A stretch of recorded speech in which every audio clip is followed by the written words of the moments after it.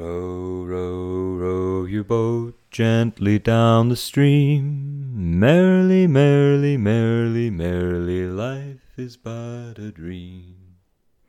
Yep, no budget for theme song, so that is it. My name is Ohan, and this is Apes and Drapes.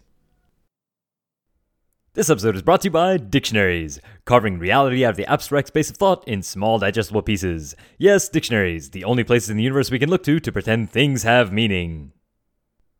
Alright, here we go. What are we doing? Meaning, since we can recognize our own existence, why continue this human experiment? Why have children if we do not consider our children's children and theirs, and so on? What happens if we actually start to think about why we continue to exist? If we exist for the present moment, then so be it. But then we can't also pretend that we care about our children. To care about our children means to care about their children, because our children will love them more than they love us. And if we love them more than we love ourselves, we have to love our children's children, if only for our love for them. So, what kind of world will they inhabit? Surely this must make us consider the state of nature, reserves of water, biodiversity, the state of the oceans. But I don't want to talk about the next 50 or 100 years. We've covered the need to focus on sustainability in previous episodes. I'm interested in the next 1,000, the next 10,000, 100,000, 1 million years into the future. Sure, we care less and less about our descendants past a couple of generations. They begin to become random people. But then why lie to ourselves and pretend our love for our children is anything but really our love for ourselves, and that our desire to have children is really only an attempt to provide ourselves with a sense of purpose? That question is for another episode. This episode's not about that either. The Earth has a limited lifespan regardless of what we do with our lives, about 5 billion years. And before that, the surface of the Earth, with regard to its habitability for life, has an even shorter lifespan, about 1 billion years. And before that, as soon as within the next 10 to 50,000 years, we have to deal with rising tides, a coming ice age, and increasingly greater potential for massive volcanic eruptions, earthquakes, and meteor impacts. Beyond all of those things, the lifespan of our solar system is limited, the lifespan of our galaxy is limited, the lifespan of every sun in our universe is limited. So, what on earth are we doing on Earth? Why not simply live excessively in the now and just die out? Here's the thing. Why continue to exist if our defeat is certain? For the record, my vote is to continue onward in spite of the coming oblivion. But in order to hold any opinion at all, we have to consider the actual circumstances. Otherwise, our opinions have no value. We have to consider what it is that is valuable about us in the first place, or we have to admit that this entire exercise of existence is one pathetic, masturbatory denial of self-indulgence. I think there is a purpose we can grant to our existence that isn't pointless, and a meaning we can ascribe onto our experiences that isn't aimless, but first we have to consider what it is about us that is valuable. Let's unpack this. DNA is rushing along an endless path with no particular rhyme or reason as far as we can tell. If there's something directing it, we are not capable of understanding it. By not capable, I mean we lack the physical capacity to. Many people like to think that consciousness is the ultimate purpose of DNA's blind windings, but think of every cell of bacteria relative to one human. All bacteria around today are the result of about 3.5 billion years of evolution. Meaning at the end of 3.5 billion years, there's still no guarantee that one might be even the slightest bit conscious. Bacteria are capable of some incredibly complex behaviors. Bacteria are not doing anything intentionally. They're single-celled organisms and they do not have any nuclei. They're a series of mechanisms that react to their environments, making decisions based on the chemical reactions that they are a part of and that are part of them. DNA seems to build out as much complexity as the environment allows. This complexity is achieved by iterating it against itself. Life forms evolve complexity to deal with the complexity of other life forms. DNA is the only player in this game. I'd of course argue that we are also simply the product of a series of mechanisms reacting to our environments, but the point is that even if there is anything directing the flow of evolution, whether it be some extended consciousness of DNA or some other form of life, if it is as different in its matter of existence as the bacterial existence is to our cognitive one, there's no way we'd have the capacity to even know that we didn't know. In the same way, bacteria doesn't stop to consider our existence. It's an unknowable unknown. So, back to DNA rushing along an endless path with no particular rhyme or reason as far as we can tell. Somehow, we evolved a degree of self-awareness, what we can call consciousness. We evolved the ability to think about thinking, what we can call cognizance. But none of this had to necessarily be the case. We could be a one-off accident. Now, it is possible that consciousness is prevalent throughout the universe because there's a whole lot of time to consider and many stellar systems to seed it in. Maybe DNA or mechanisms like it occur more easily than we realize and are therefore common. Maybe consciousness is the point. This is the stance we're taking when we assume that there is intelligent life elsewhere in the universe, but I think it's a pretty presumptive stance.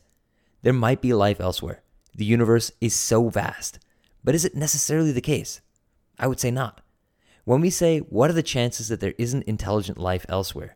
What we need to take into account is what the chances are that there is life in even one other place, and then factor in what we think the size of the universe is, and then the amount of time the universe has been in its current entropic state for. Now, I'm agnostic on this point, because there's no way to have an opinion that is rooted in anything but assumption, but I'll run us through the calculation that'll help us try to make sense of this equation. The calculation starts like this. What is the average density of planets that might be hospitable for life per unit of whatever measurement we choose? Let's say per 100,000 square light years, which is the rough size of the Milky Way, which is a very small measurement as far as the universe is concerned, but a very good relative measure for us. Now we have to define the parameters of what might make a planet habitable, which depends on two factors, the planet's composition and the state of the star it's orbiting. The planet's composition will determine its density and help us guess at the potential conditions, like atmosphere and gravity, on or near its surface. The state of the star, meaning the point in its life cycle the star is in, is important because that will determine the stability of the relationship between star and planet, and also the right distance from the star the planet should be to be able to sustain liquid water. Once we've gotten there, it depends how long the planet has been in that state, which, if we use our case as an example, has to be between 4 to 5 billion years. Given the size of the galaxy, and of course beyond that the universe, even a small percentage of planets that might fit this criteria produces a rather large number. Still, fulfilling these criteria does not guarantee life, let alone intelligent life. These types of planets that check all the boxes are rare, and the simple existence of all these rare types of planets with these perfect specifications still do not necessarily produce life. Regardless, once there is life, there's no guarantee that it will evolve into complex life, even less of a chance that it will evolve into sentient life, and further still, even less that it might evolve into cognizant life. These are huge steps that we're making easily with language, but don't let that fool you. Even if cognizant life did evolve, it would have to be around for long enough to be able to communicate, and to try to communicate around a period of time within which we might be able to receive that communication. Now, a very important thing to keep in mind is that when we look for life, we only know how to look for life that is similar to us. And even more importantly is that we aren't yet entirely sure how to create life from inanimate matter ourselves. So all these ranges and parameters we're setting are literally just assumptions. We're left to nothing but estimates. And an estimate, as a reminder, is effectively the admission of being limited by one's own ignorance. So there's an equation called the Drake equation, put forward by Frank Drake in 1961 at the meeting of the Search for Extraterrestrial Intelligence, often known by the acronym SETI, which lays out a set of important variables to consider when estimating the probability of there being intelligent life elsewhere in the galaxy. The problem is, we don't yet know the right values to plug into all the variables, so the answers that the equation gives for potential intelligent civilizations in our galaxy range from 10 million down to 1, as in just 1.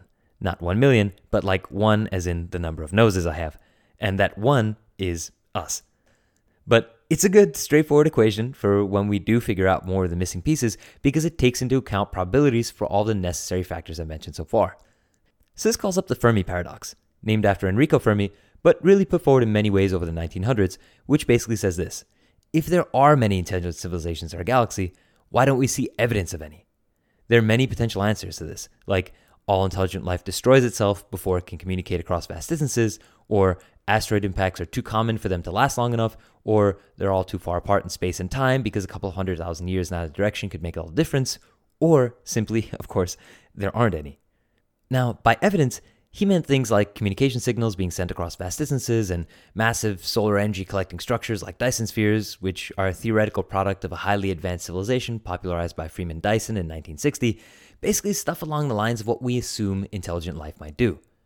One of these sets of assumptions is called the Kardashev scale, put forward by Nikolai Kardashev in 1964, and it's a 3-level scale that measures the advancement of an intelligent civilization based on the number of stars they can be harnessing the energy from with things like Dyson spheres. We aren't currently vast enough to be on the scale yet, but we are getting close to the first level. Between the Drake equation, the Fermi paradox, Dyson spheres, and the Kardashev scale, there's some really big ideas to consider.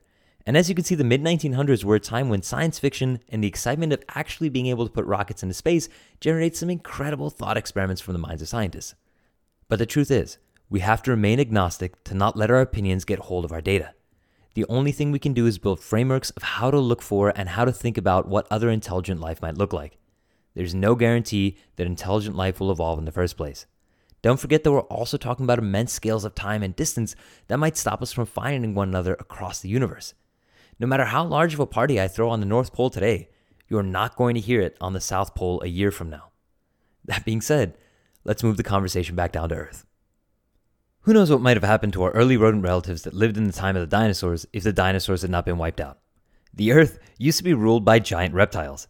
It's only because of an asteroid that the power balance was able to shift and the title of ruler of Earth was up for grabs.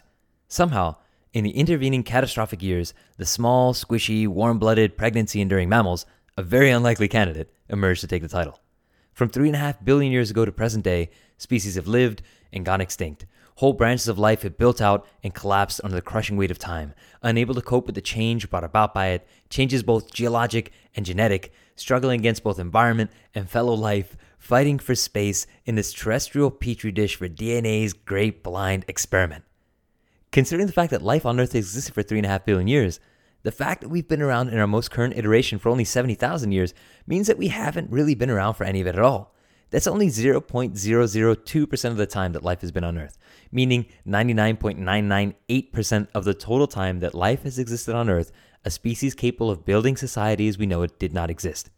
You can stretch that back to the first appearance of Homo sapiens, which is 200,000 years ago, or the undisputed consensus on when humans began actually starting and controlling fires, which is around 400,000 years ago, or back to the first shreds of evidence that humans began sustaining fires, which is around 1.5 million years ago, or the earliest human ancestor, which is around 2 million years ago.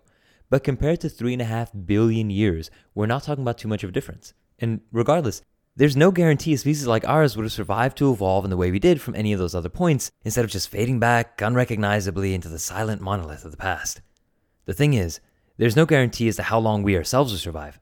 That's why humanity's most enduring curiosity is its quest to recreate itself, a drive for longevity. But the longevity doesn't take the form of flesh. Nobody considers rebuilding a pile of animate meat to be a continuation of us. Nobody looks at the digestive system and the universe of bacteria in our gut and thinks, yeah, that microbiome represents humanity as a species. Nobody is hoping to create an enduring human spleen that can drift eternally through the cosmos, exploring as only a spleen can the vast reaches of uncharted space. No, the focus is on building a mind. The focus isn't even on building a brain. We're not interested in the physical brain. We're looking to recreate what we see as the brain's most significant emergent phenomena. Even though there are things the brain does aside from create a sense of awareness, consciousness is the only thing we look to when speaking about recreating ourselves. An android that looks perfectly human but doesn't act perfectly human would be less relatable to us than a vacuum cleaner that acts perfectly human. That means our notion of humanity is purely contingent upon the recognition of another mind. On the off chance you're not yet convinced, but mostly because this question amuses me, consider this. Would you rather have a taxidermied version of a deceased loved one in your living room, or their consciousness transferred into your headphones, which you'd be able to speak to them through? Think about why a taxidermied version of a loved one in a living room is disturbing to begin with. Is it because they wouldn't move? Because in this thought experiment, I will allow you to install a wireframe skeleton so you can move them into all sorts of wacky positions if that helps you with your decision. Hopefully, at this point, we're on the same page, as tempting as the addition of the wireframe is to taxidermied relatives, and we can agree that consciousness is what defines us. This is important because we're hurtling towards a future where virtual intelligence is becoming more likely. A human-made, artificial general intelligence, the first unembodied consciousness humanity will ever interact with. Some may claim that biological processes are necessary for consciousness, and by biological processes, we mean the combined understandings across biology, chemistry, and physics. But if we accept that consciousness requires a natural origin, then we have to have a good response to the question of why we wouldn't just be able to break down the natural processes to their smallest component parts and recreate their functions virtually. And in some ways, the deep neural networks that are currently being built are doing just that. They're learning and growing in ways we can't even figure out. As a side note, I have to mention that one of the most popular ways to consider the validity of artificial consciousness is the updated version of the Turing test, which was first put forward by the mathematician Alan Turing in 1950 through a really beautiful philosophical argument. The Turing test looks at whether or not a human being that is communicating virtually with both a human and an artificial intelligence is able to tell which one's which. If the human being speaking to both is not able to differentiate, the artificial intelligence is said to have passed the Turing test. So, if the development of artificial consciousness reaches a point where it is truly indistinguishable from biological consciousness, meaning we really can't tell the difference between the behavior and responses of humans versus those of an artificial intelligence, then any distinction between them will be limited exclusively to a description of component parts, and any other distinctions regarding the different natures of consciousness will lose meaning. The understanding of consciousness would then have to be slightly refined in that it will lose the messiness of some of its ambiguous biological requirements. This does not mean, though, that by recreating consciousness that we will suddenly understand it, nor does it mean that a consciousness we do create needs to mimic ours. It's easy to define a term in a broad sense, but laying down a firm set of boundaries for any concept is next to impossible because the differences between all terms get blurry when we try to sort out every instance of them. All distinctions are invented by humans. Like the spaces between any two numbers, any concept can be subdivided into even smaller subconcepts. This is an important idea, because though we can broadly define terms like consciousness or cognizance, we can't quite lay down a firm set of boundaries for every instance of true consciousness. In fact, true consciousness doesn't really have meaning as a phrase. Are all human beings equally conscious? If so, what exactly differentiates us from other apes? What if, for example, there's a bonobo that can communicate more clearly than a human being who is severely mentally handicapped? Is that bonobo more conscious than the human? If so, what about a human that is only just barely more capable than the bonobo? Is the bonobo's capacity the defining line? If so, why are we arbitrarily assigning a lack of consciousness to the bonobo? If one needs to be significantly more capable than the bonobo, then which human is representative of the minimum degree of consciousness required to be considered conscious? Of course, in the other direction, if you include all apes, then you fall into the question of why just apes and not also monkeys? And if also monkeys, then why not also lemurs, our next closest relative? There's a good reminder that all drawn lines are arbitrary, even, and maybe especially, consciousness. So, because we cannot clearly define consciousness and yet claim to have it, if we create a being which is capable of providing responses in a way which is indiscernible from a conscious human being, then we cannot say that that being is not conscious. We have no clear boundaries for consciousness itself. Therefore, if we create an artificial general intelligence which is capable of producing the same degree of reflective self-awareness and theory of mind that we are, then we are not justified in claiming that it is any different, because the question would be, different from what? We would not be able to clearly define what artificial consciousness is different from. To make the claim that biological consciousness is different from artificial consciousness, one would first need to be able to define what biological consciousness is. And of course, any attempts to define biological consciousness are always either circular or painstakingly elusive and usually end with something like, well, of course we know that there's a difference. But really, I don't know that we know anything. The question remains, what constitutes knowing? It is the epistemological question of whether or not we can know how we know, and whether or not we can claim to know how we know. The fact is that we do not know how to prove we know anything. The fact that we cannot, with absolute clarity, define knowledge or attention or perception or experience means that we cannot judge whether or not the explanation of consciousness by an artificial general intelligence is valid enough to prove or disprove that it is conscious. My feeling is this: if consciousness was a phenomenon that was clearly definable, then art would have no reason to exist. Art is the attempt to describe the experience of the undefinable. It is because finding a definition for the undefinable is, by definition, not possible, that art, which depends on webs of self-referencing symbols, can exist. Art draws circles around undefinable truths. The moment a concept is truly definable, art about it ceases to be relevant. If anyone were capable of defining precisely what consciousness is, then art would slowly lose meaning for everyone who accepted that definition as valid, because the inability to perfectly describe the nature of experience, arguably the primary driver of art, is contained within our inability to define consciousness. In fact, any individual who currently does not value art typically does think they do have a good definition for consciousness. My hope is that after listening to this, you're armed with words to be able to pick apart that person's reality and untether their mind so it might drift in the vast, humbling universe of curiosity. That's what makes the existential race against time to recreate consciousness so significant. It's what makes it humanity's greatest artistic pursuit. If we ever want to communicate with another form of life, whose second perspective on reality might provide us a profound new way of looking at the universe, our best chance might be to create it. So, what are we doing? We're self-aware apes on a rock, hurtling through space, aware that our time is limited. Though we may not consider it at every moment, or every day, or every month, we know this to be true, both of our individual lives and of the lifespan of our species. That's why there's always this creeping sense that time is gaining on us. Because it is. And we may or may not figure out some key to stretching the individual human lifespan out into ever-distant horizons, but what we can certainly try to do is create a reflection of ourselves that will outlive us. We can carve humanity's will on time. We can build new universes with our minds. All we have to do is detach the mind's reliance on the brain. And that is the pursuit of building out an artificial consciousness. That is purpose.